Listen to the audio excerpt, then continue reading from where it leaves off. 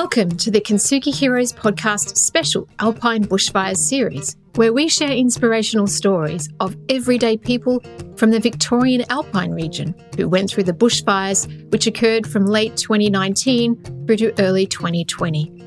These stories highlight the different challenges and events people went through and how they overcame them. Please be aware that the story you're about to hear may have moments of deeply felt emotions and personal experiences.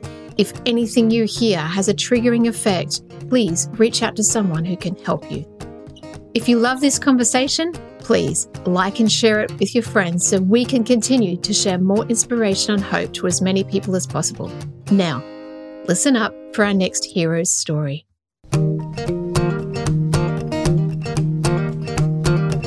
This conversation is with Janice Newnham, the first of a number of conversations I had. And Janice's story is one that pretty much floored me. Oh, look, it was just a harrowing account.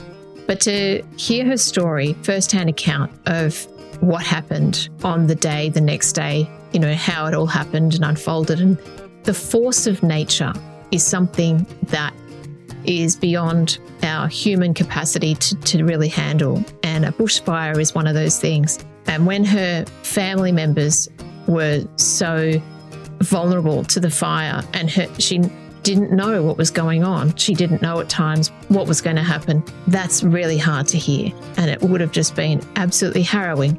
Janice tells the story of bravery and courage and trust, camaraderie, support, companionship. So much comes out of a story like this. I'm just really proud of her and really grateful that she was able to come and share this story. So as she and many others are recovering and will continue to recover for many years to come, I know that Janice's story will bring a sense of understanding to you. And that's the purpose of these stories. The healing starts with just a step. And Janice took that step by sharing her story. And I'm really grateful to her for that. I hope you enjoy this story with Janice Newnham.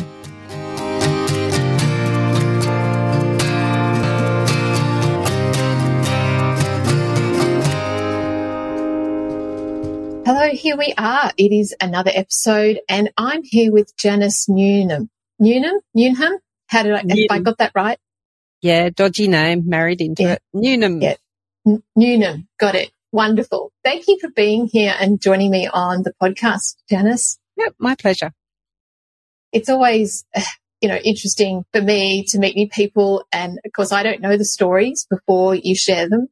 And so at the beginning, I just like to say thank you for putting your hand up, for being courageous, for being willing to bear all, I guess, to be vulnerable and share your story with me and the world who wants to listen. It's not easy. It takes not just courage and bravery, it takes vulnerability. And going back there can be emotional and it can be hard at times. And so I just want to thank you for that, because it is really inspirational and it does help people, and people get so much from these stories. I hope so. I'm sure. Well, this is about you. So I'm now going to hand the mic to you and ask you to take us back to the beginning and share with us, where your story starts, what happened, and take us on the journey.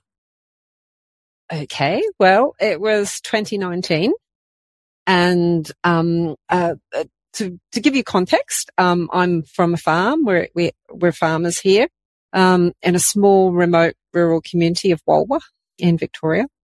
And yes, it was 2019. Things were quite busy. I'm very community orientated, so I'm busy on a few committees. I was treasurer of the Gingelic Hub, which is a community organisation that creates events, has the showgrounds, does lots of things. So I was just busy. I was writing grants and organising events. In the background to that, obviously we were running a farm. We've got beef cattle. We just finished calving, just finished joining, just busy on the farm, big sort of agricultural program to get through. And then the Black Summer fires had all started up north. It was all getting a little bit jumpy for us. It was hot. It was dry. we'd kind of come into Christmas and we had lots of grass in the paddock, which was fabulous from the perspective of clearly we'd managed things and we had enough fodder in front of us for the summer.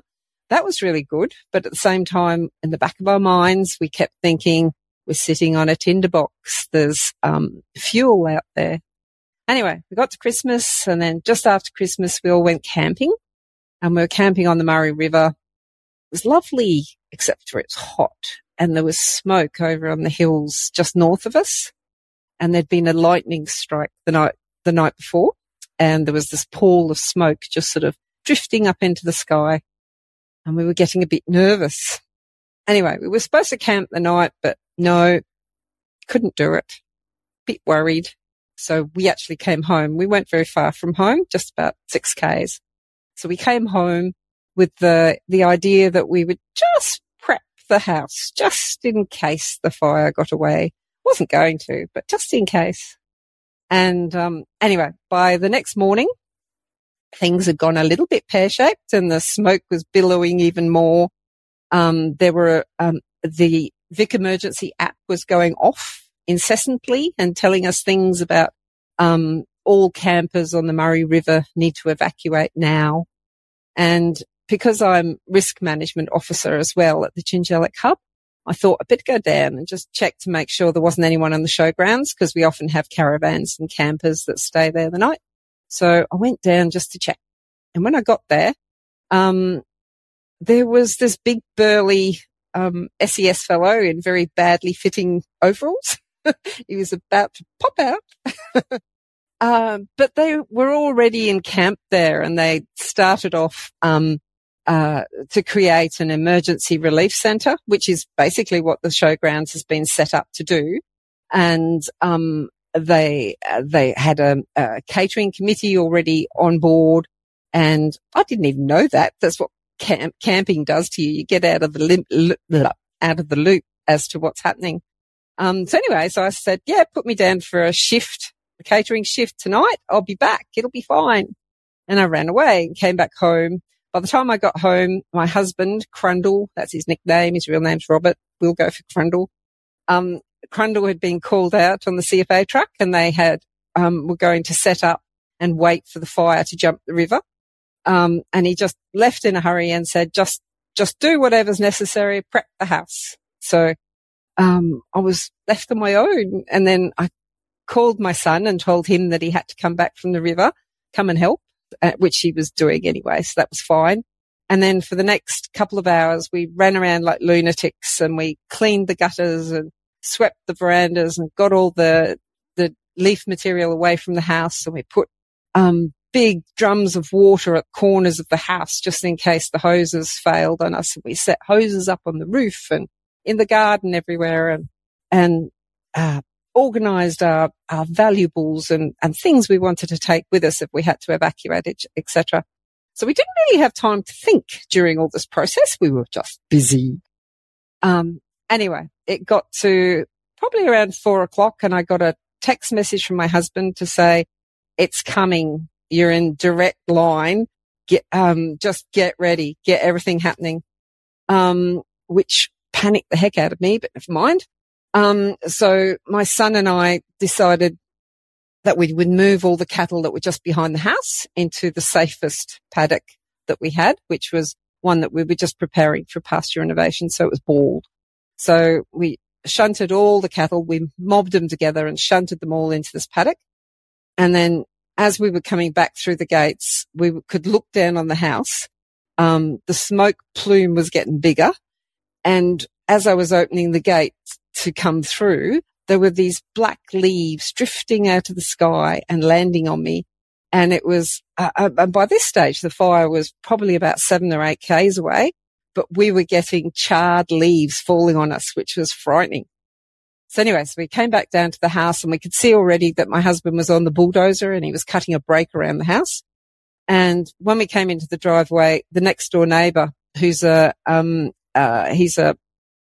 absentee farmer. They have a big property up the road, but they have other properties which they live on. So he cruised in the driveway and he said, I've got to get they've got Arab horses. And he said, I've got to get the Arabs into the yards so they'll be safe. Can you come and help me? They're going a bit berserk. So Sasha and I hopped up there, one on the ATV, one on the side by side, and we went to help. And that was kind of uncomfortable because it gave me a real inkling that there was so much panic in the air. These horses were just going round and round in circles. They were bucking and kicking. There were cattle in the paddock as well. They were splitting up the cows from the calves. There was bellowing. It was just awful. But either way, we couldn't get the horses into the yards. And in hindsight, it was just as well we didn't, because they were actually safer in their very well grazed paddock. Anyway, so we gave up on that. We came home. We thought we'd have a quick bite to eat because it was looking like everything was going pear-shaped and we probably wouldn't get near food again for a while. So we had a quick barbecue and we were sitting on the picnic table near the road, just watching the smoke plume get closer and closer. And by now you could see flames just in the hilltops just opposite us, which isn't very far away. And then the flames got bigger, and then we had fire trucks rushing past us with red and blue lights going and sirens, and the angst just grew.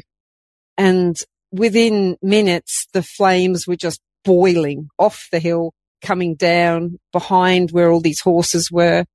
My husband and my son whipped up in the ute, which had the spray unit on the back. They thought they would just go and try and put out the spot fires as they came down onto the next door neighbour's property. They were back within about 5 minutes because they were chased out. The fire was coming down so hot and fast, it created a tornado in front of it. And everyone just scattered and scarpered, and it was just bedlam. It was just manic. The tornado leapt over the road, and within a few seconds, the hill next door was on fire, just like that. And then it jumped across and it was into the Mount Burrow, which is the mountain right next to us. And it was just going. And, my husband, immediately just took the bulldozer. Immediately sounds like it went quickly, but bulldozers don't move very fast. But anyway, he took the bulldozer off and he was cutting a break between us and the neighbour to try and keep it out from our property, sort of thing. And it all just deteriorated from there. It was just, I've never been in a bushfire before, and this was just terrifying. The flame was monstrous, the smoke, the darkness closed in. By the time the boys left, because my son went along too, and he was like the water shield for my husband, while he was dozing. So they'd gone, and me and the dogs were left behind, and it was quiet. There was no birds. And it was just me and the dogs, and we just did laps around the house, making sure there weren't any spot fires and making sure the hoses were going, and we just waited. And then my phone started to go off, and it was like family and friends wanting to know how we were getting on. And it was just too busy trying to talk to all these people, and I didn't know who I told what to. So eventually I said, I'm only talking to one person, and I sent out a text message, and that was it. And I just kept them informed by a text message to one person who spread it to the group, sort of thing.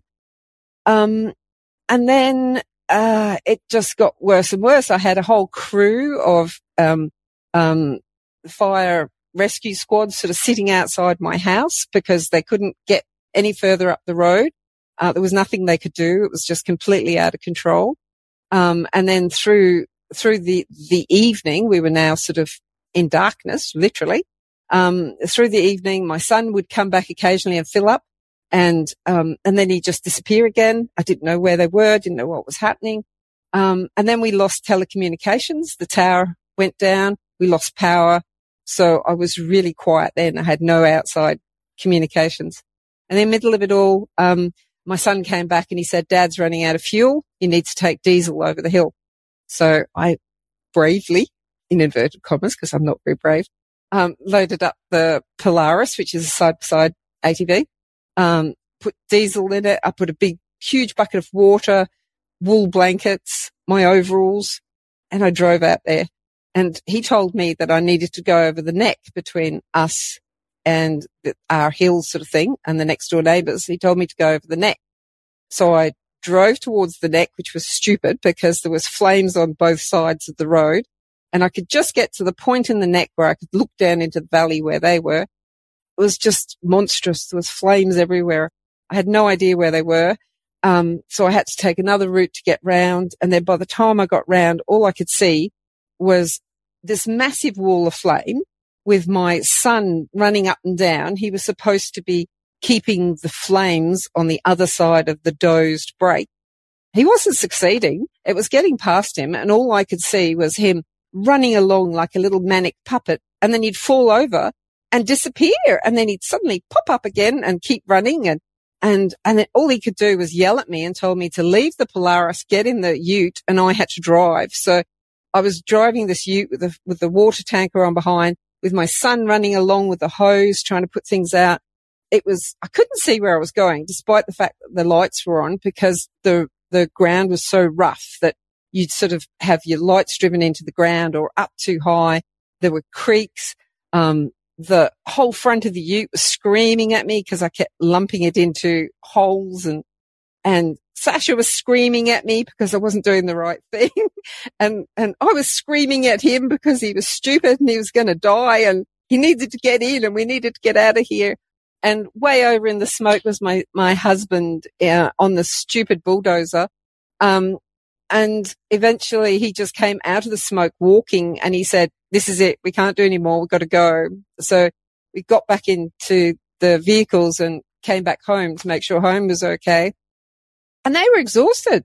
They had been at it non-stop. This was now about just after midnight. So the boys just went to bed and just closed their eyes for 5 minutes. Meanwhile, I was walking around the house to see that we didn't get any spot fires. And then in the middle of the night, about 3 o'clock in the morning, Crundle just got up and he said, "Nah, can't do it anymore. We've got to go and see what's happening next door." So we went and did round 2. This time I was driving the ute. He was mopping out the fires. It got completely out of control. We ran out of water. And finally we saw the red and blue lights coming back again, and the two fire tankers came back. At which point Crundle said, "Well, we'll leave it to them, but we have to go and check on the neighbours." So we drove down the road, no water, drove down the road, and the eucalypts on both sides of the road are now just flaming torches. We went up the neighbour's drive, and they've got candle barks on both sides of the drive. The candle barks looked like massive torches. They were just on fire. We got up to the top of the drive. The cattle ramp into the driveway was wrecked because their son had borrowed a bulldozer that we had abandoned and was cutting a break around their house. But in his panic, he forgot to pick the rippers up, which are the big implements out the back. So he'd gone over their cattle grid with the rippers down, completely smashed their cattle grid. So we couldn't get into their house block, but they sort of appeared out of the smoke and they're going, no, it's okay. We're fine. We're fine, they said. And there's smoke and flames all around them. Stupid thing to say. Either way, we then decided, right, they're all right. We better go back and see what is happening at home. So we came home, and this sort of coming and going and checking and whatever else just went on for days. And the fire came back at us twice. At one stage, I just couldn't do it anymore. It looked like the flames were going to get us. And I just figured that the house should be safe, but I wasn't going to stay there to find out. So me and the dogs, and the big vehicle that we'd packed with all our treasures, and my son following in the ute with the water tanker on the back, we just shot out for a little while and just stayed clear. And then my son came back ahead of us to come back and see what happened. And then I thought I was just sheltering closer to Walwa. And I came back and met him on the road, and he said, "Don't go back there. It's gone." And I went, "What do you mean it's gone?" And he said, "There's no house. Dad's okay. Don't go back. Just go back to safety." And I believed him, but he was actually just trying to get me out of the way. He didn't want me in a position of harm, as it were. So I went back, but then after a couple of hours, I came back to see whether we still did have a house. And we did. It was still here. mainly because my husband had come back through the smoke with the bulldozer. He almost got crisped, but he came back through the smoke and he discovered that the trees on the front, just off the front veranda were on fire, and he put them out, and the house was actually saved. It was very close, but it was saved. But as I say, over the next few days, we just had this coming and going, panic, disaster, everything. In the meantime, we didn't know how the neighbours were, and that was devastating to me because we had no communications. So didn't know whether we were just the last man standing or what was happening. And we've got another property up the road and we couldn't even get there because there were so many trees down, etc. Eventually we managed to get through, and we just dropped in the whole way up the road, dropped in at the neighbours to see how they were going. They were in a much worse situation than us, but they still had the houses. All the occupied houses on our road were saved. All the unoccupied houses went. They were just crisped. So that was pretty devastating, but all our friends were still alive, and that was amazing. So yes, so effectively I was in the middle of the bushfire, and no, I'm not very brave, but we got through. Wow. Where to start? I've got you describe your story so well and vividly, and I've just got the visual, right, matching your story as you're going. Your husband must be one brave, fearless man. Is that right? I believe that he is. He doesn't. He reckons he was as terrified as everyone else. And, I actually caught him on the bulldozer at one stage, and he was crying because he was so frustrated that they couldn't stop the beast. No matter what they did, they couldn't get in front of it and they couldn't stop it. And it was just marauding. It was just eating up, good pasture. It was killing animals. It was destroying infrastructure. And, he was frustrated with the CFA because, hierarchy wouldn't listen to them as mere underlings. They wouldn't follow, the local knowledge, as it were. And he got very close to getting crisped, which really put the wind up him. At one stage he went out in the bulldozer and he was in such a hurry that he just shot off, and I ran after him with his helmet and his fire jacket. I said, "You've got to take these." And I threw them at him, and it was just as well because, where he was dozing, the flame came round on him, and, a big monster dinosaur of a bulldozer isn't very agile. And he had flames all around him, and he just managed to get his helmet on and his jacket over to protect him. And he just thought he was toast. And then just at the last minute, the wind changed and it took the fire back on itself. And he managed to crawl the bulldozer out, and that was just awful. So, and the boys, when they'd come home after a shift, and I had both boys came home. Our son Connor came up as well. And the boys would come in and they'd be really jumpy to make sure that their sibling or their father had also come home.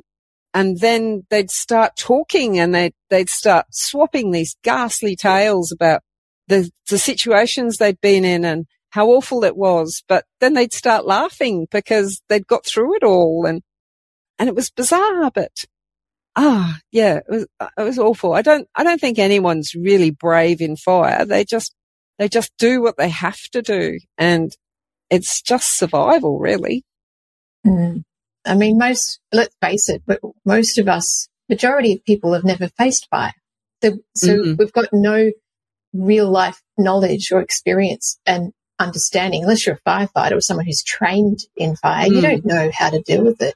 So the fact that your husband and sons were out there doing what they intuitively felt needed to be done was incredibly brave. And yes, just hearing you talk about that is, it's just frightening to me. I'm thinking, what would I do in that situation? Well, I don't know, but I know that I'd be terrified.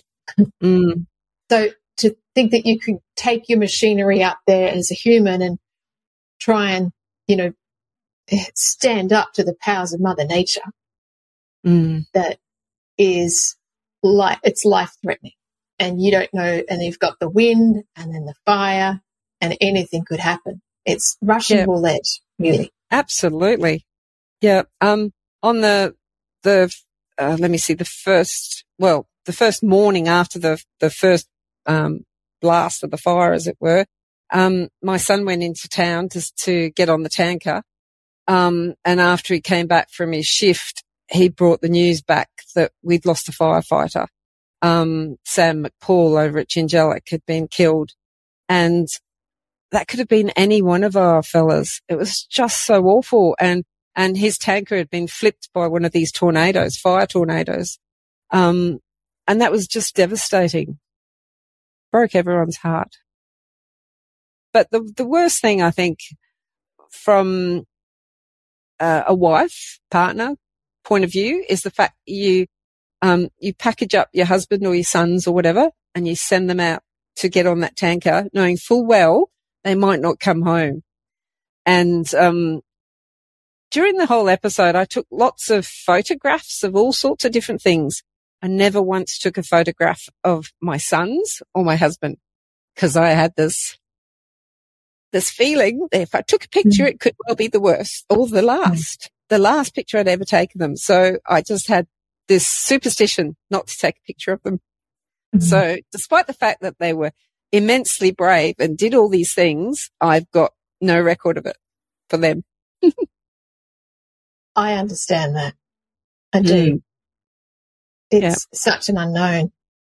How you said that the neighbours fared a lot worse than you. Is that because of their lands and their crop, their livestock? Probably because they're closer to the bush.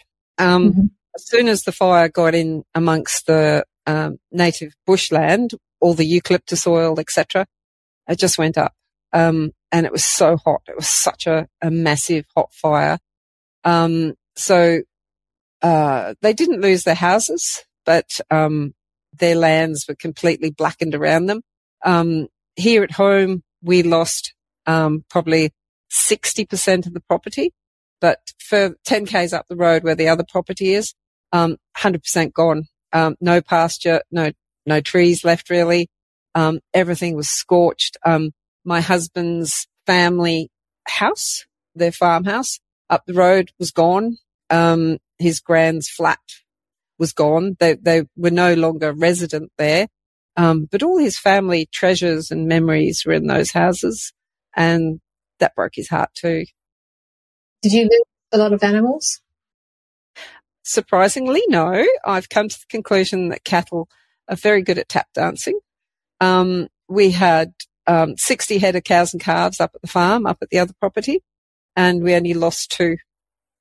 And the cattle are more intelligent than you'd give them credit for, because the paddock that they were in was very heavily grassed, and it would have just gone up. And they had a couple of matriarch cows out there, very sensible lead cows, as it were, and they obviously brought the mob into a laneway, and then they just smashed through a fence, and they got into a paddock that was heavily grazed, so they didn't have as much fuel around them. And then at one stage I was actually watching the cattle across the road, and they were amazing because they could see the fire front coming, and they'd sort of move along to the area where the fire front was less high, like less vigorous, and they'd sort of jump through and go around the back of the fire and then just mill to like put it out and then just find a place of safety, sort of thing. So much more intelligent than sheep. Sheep didn't go well at all. No. Did you take photos of the cows? I did. I actually took, as I said, I took heaps and heaps of photos, and in the end, as part of my recovery phase, I actually created a book with not all, but lots of the photos. And during the whole episode, at the point where I discovered that if I plugged the satellite internet into the generator, we had outside communications. I actually started writing a blog post on Facebook so that I could get the information about how we were and how we were traveling to family and friends quickly, all in one go. And afterwards, I accumulated all these blog posts into a book and connected it all with narrative and these photographs. So we do have a record of the experience, but no pictures of kids or Crundle, I'm afraid. Well, I mean, the memory's not going to go away anytime soon. It's life-changing, right? It's one of those that will stay with you forever. Mm. And now that you've talked about recovery, so tell me, what was it like after the fire was out or had gone? Obviously, it would have been a strange feeling in the town. Tell me about the days after that and how you individually, maybe collectively, got through those first days and weeks afterwards. Yeah, it was quite interesting because my book is called From the Inside, and the reason why it's called that is because I was isolated. I felt like I was inside the fire, inside the whole event, and I couldn't get out. And I had to communicate to the outside world, as it were. And the reason for that is because the police put up roadblocks on either end of our road, and they would not let residents leave, or they could leave, but then they wouldn't let them come back in again. So if I left, I would not be able to come back to access the cattle and feed the cattle, the remaining cattle, and do all the jobs that I needed to do. So I actually stayed on farm or up at the other farm, just moving between the two, for a period of about, 8 days. I didn't get off farm. And on the very first day that I managed to sneak through a roadblock and I went across to Jingellic, to our sister village, to the Jingellic hub, which we had set up as a committee. We'd set up the Jingellic hub and built the new building as an emergency relief centre in preparation for a disaster that may or may not come. And luckily it was there because it did come. But that was the first opportunity, I suppose, that I'd had to get off farm. And I discovered that there were so many people there, so many community members, mostly from New South Wales, very few Victorians for the same reason, because we couldn't cross the roadblocks. But just the contact, the seeing people that you hadn't seen for days, and you didn't know whether they were still here even because the fire was just so ginormous. That just broke your heart and opened your heart and made you cry because you could just have contact again. So it's very, very important to keep those community ties, firmly established and keep people talking and just let them unload and let everything off their chest. Cause there's so much to debrief on after you've been through a disaster, and you need to unload it. So did you find that you were talking a lot with your neighbours and others in the community centre there afterwards, allowing people to share their stories? Yes, that's very important. I did notice, however, that men aren't as forthcoming, and therein lies the rub with regards to mental health issues after a disaster, because men feel that they have to keep it inside, keep it bottled up, don't let your emotions out.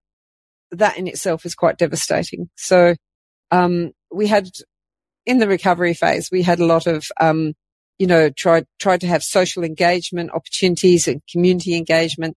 And we had some mental health counsellors.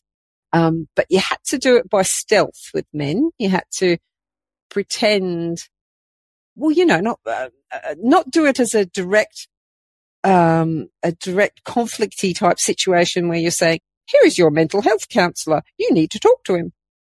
You had to find other ways to get them to unload and debrief without telling them they were doing a mental health exercise. And what about Crundle and your sons? What did they go through to unload? Mostly because they're in the CFA, they were able to talk to other CFA members.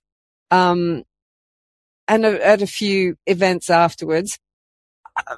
I'm a bit worried about my children because they don't live with us anymore. So basically they came up here, did their heroics, and then they went home again. So they weren't as exposed or didn't have the opportunity to do all the debriefs and have all the support. So, but at the same time, I think kids are much more resilient than you give them credit for, and they seem to have bounced back okay.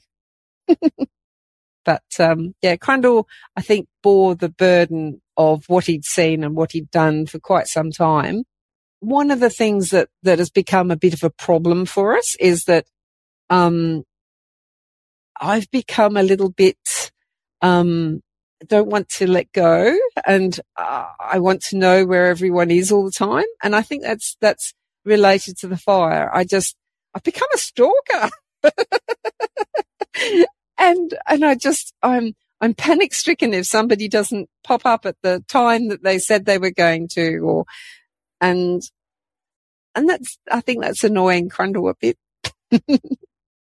But I suppose it's to be expected.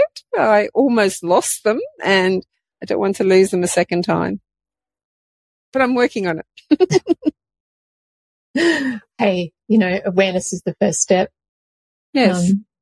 It makes sense. I mean, it's just, you can't go through something like that and not be impacted in some way, and or many ways. So yeah, it's really interesting, fascinating. In fact, have you had kind of counselling yourself after the event? I did have an episode of counselling. I didn't find it that helpful. I found the community interaction much more helpful because we were all in the same boat. Some people had oars, some people were in a canoe, some people were in an ocean liner. But basically we were all in the same boat, and we can share our experiences and talk amongst ourselves and told you I'd get interrupted, and find a way through it. So I think community interactions the best way for people I know to deal with it. Absolutely. And you've written a book. Has anyone else in your community done anything else to share their story? I believe that up in the Upper Murray, there's a couple of people that have done photo books and similar type of arrangements. I know that there was a children's book that was written about a little lost dog, which was quite useful, to explain it all to children and give children some hope as well, because the little dog was found in the end, etc. But I think I'm one of the few that has written a book that became commercial, I suppose, because I self-published and it went quite far afield. So, yes. It's lovely and nice to hear about the happy dog endings as well in that story. It's great for children. I mean, children would have a completely different experience as well. Yes. And that's a whole other story. Now that you're out, you're 4.5 years, is it since the event? 3 years. It's 3 years. Sorry, I can't count. 3 years? Yes, 3 years. Because it happened on the cusp on New Year's Eve. Right, of course. Yeah. Okay, so we're just after that, yeah. Do you have any trigger moments where you go to parts of your property and you look out and then something triggers a memory and you look at it and you just visualize the... Yeah, there are several. I thought that I got over it. I thought I was doing really well until we had some windrows of dead trees that we needed to get rid of, and my husband set fire to them. And that was massive. I had palpitations. I knew that it was controlled fire, and yet I just got quite emotional about it. So that was certainly an obvious trigger. But also during the fires, we actually lost 2 dogs. Not directly from the fires. One was mustering cattle, and broke her back, and then the other one just got hit by a car, and all the drama a few days after the event sort of thing. And I know where their graves are, and that's obviously a massive trigger. And then, yeah, just certain bits of the farm, like on the hills, for example, immediately after the fire, I went and took a whole heap of photographs, and to go back to the same spot and look down on still obviously tree stumps, but everything's so green now. So the contrast is actually very uplifting. It kind of brings me back to the fires, but then we've recovered and everything's green, and the trees have the trees have been triggered so that we've got new saplings coming up, and that's very positive. Yes, a reminder of the cycle of life. Yes, absolutely. We're very small in the whole cycle. We are. Yes, a very, very small component, humankind. And you only really get that perspective, I think, when you come up against something as big as what you did, where Mother Nature and, and the animal kingdom is all combined, and you're just this, the little human, this ant. Yes. That's right, on the land that's nothing, insignificant to the forces of that fire that is doing what it wants. Absolutely, yes. Mm-hmm. How do you feel today? Do you feel that you have overcome any kind of the deeper trauma and pain of the fire events? Do you feel like you're out of the woods, so to speak? Well, I did think so. I thought I was really good. I thought I was going brilliantly, and I had supported our community because we created a community recovery committee, and I'd been running around like a twit trying to support everyone and make sure that we had, grants written and helped people with grants, and pressed forward and took the opportunity out of the fires, out of the disaster, to have all these, amazing infrastructure projects that we could get done for our community because of all the, bushfire recovery funding, etc. So I was running around like a lunatic. We had, got along really well with our farm, and we'd replaced fences. Spring, Mother Nature had been wonderful to us, and the recovery of nature was magnificent and fabulous. And so I thought that I should have had everything going for us. And then, I don't know, I just had a bit of a crash attack not so long ago. So they always describe this sort of recovery phase, where you're supposed to have the disaster, and then you have a period of elation because you've survived and you've got through it. And then all the drama of the recovery phase sort of wears you out, and, all the grant writing and the fix up and the, infrastructure repairs and the struggle, and it drags you down for a while. And then you start to get better. So I thought I was on the outside, the upper loop, and I was getting better. And then I had a setback, and I'm a bit uncomfortable at the moment, but I'm sure it'll come back. I'm sure I'll get there. Yes. The best thing for my recovery was, writing the book, from the perspective of, it was an opportunity to really unload and unpack and sort through where we'd come from to where we are now, sort of thing. So that was a really good opportunity. And I think that people in a disaster should do something like that. They should document it, and they should work out, the black bits and how we've come out the other side. And we're now in the green fluffy bits. Not quite the same, context for people in floods, I suppose, but you get my drift. I do get your drift. And one thing that's consistent with, I guess, all the conversations I have with people on this podcast is, everyone's healing journey, recovery journey is different. And the other consistent thing is that many of them say it's not linear. It's not a straight line. Yes. Sometimes it's 2 steps forward, 1 step back. Sometimes it's 1 step forward, 2 steps back. And yes, it's just a journey. So And that journey can be very long, I've come to the conclusion. I was speaking to some people in Christchurch after, about the earthquake disaster, and some of those people are still struggling. But there's always help out there. I don't think anyone really needs to struggle on their own. Certainly reach out. There's lots of help and support. We had the bushfire recovery flood the area with support workers, and they were fabulous. So there's always somebody out there. There's always near. That's really important, that point, because it's so easy for some people, especially if they live alone or if they don't have as many people around them ordinarily, to reach out, and those independent people that like to just stay in their little caves. But it's very hard to heal if you don't connect and have that downloading that you mentioned. Yes. And proper help, if one needs to really go through and unpack those traumatic events. I think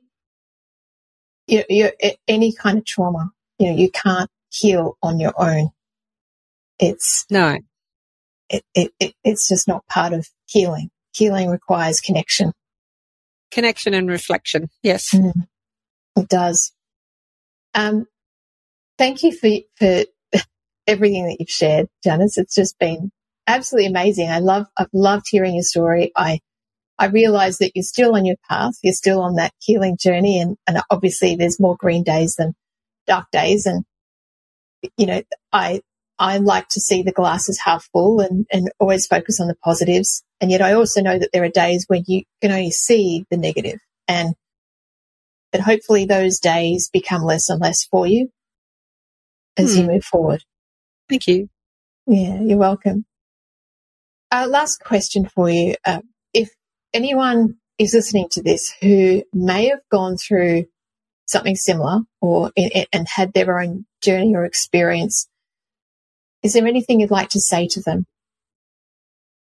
There's this little motto that I hang on to, and it's part of a Beatles song, and it also was commonly said in a movie that was called The Last Marigold Hotel, which is it'll be all right in the end, and if it's not all right, it's not the end.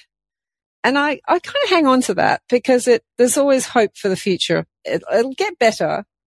You'll get over it. Something will change your perspective and your view on things.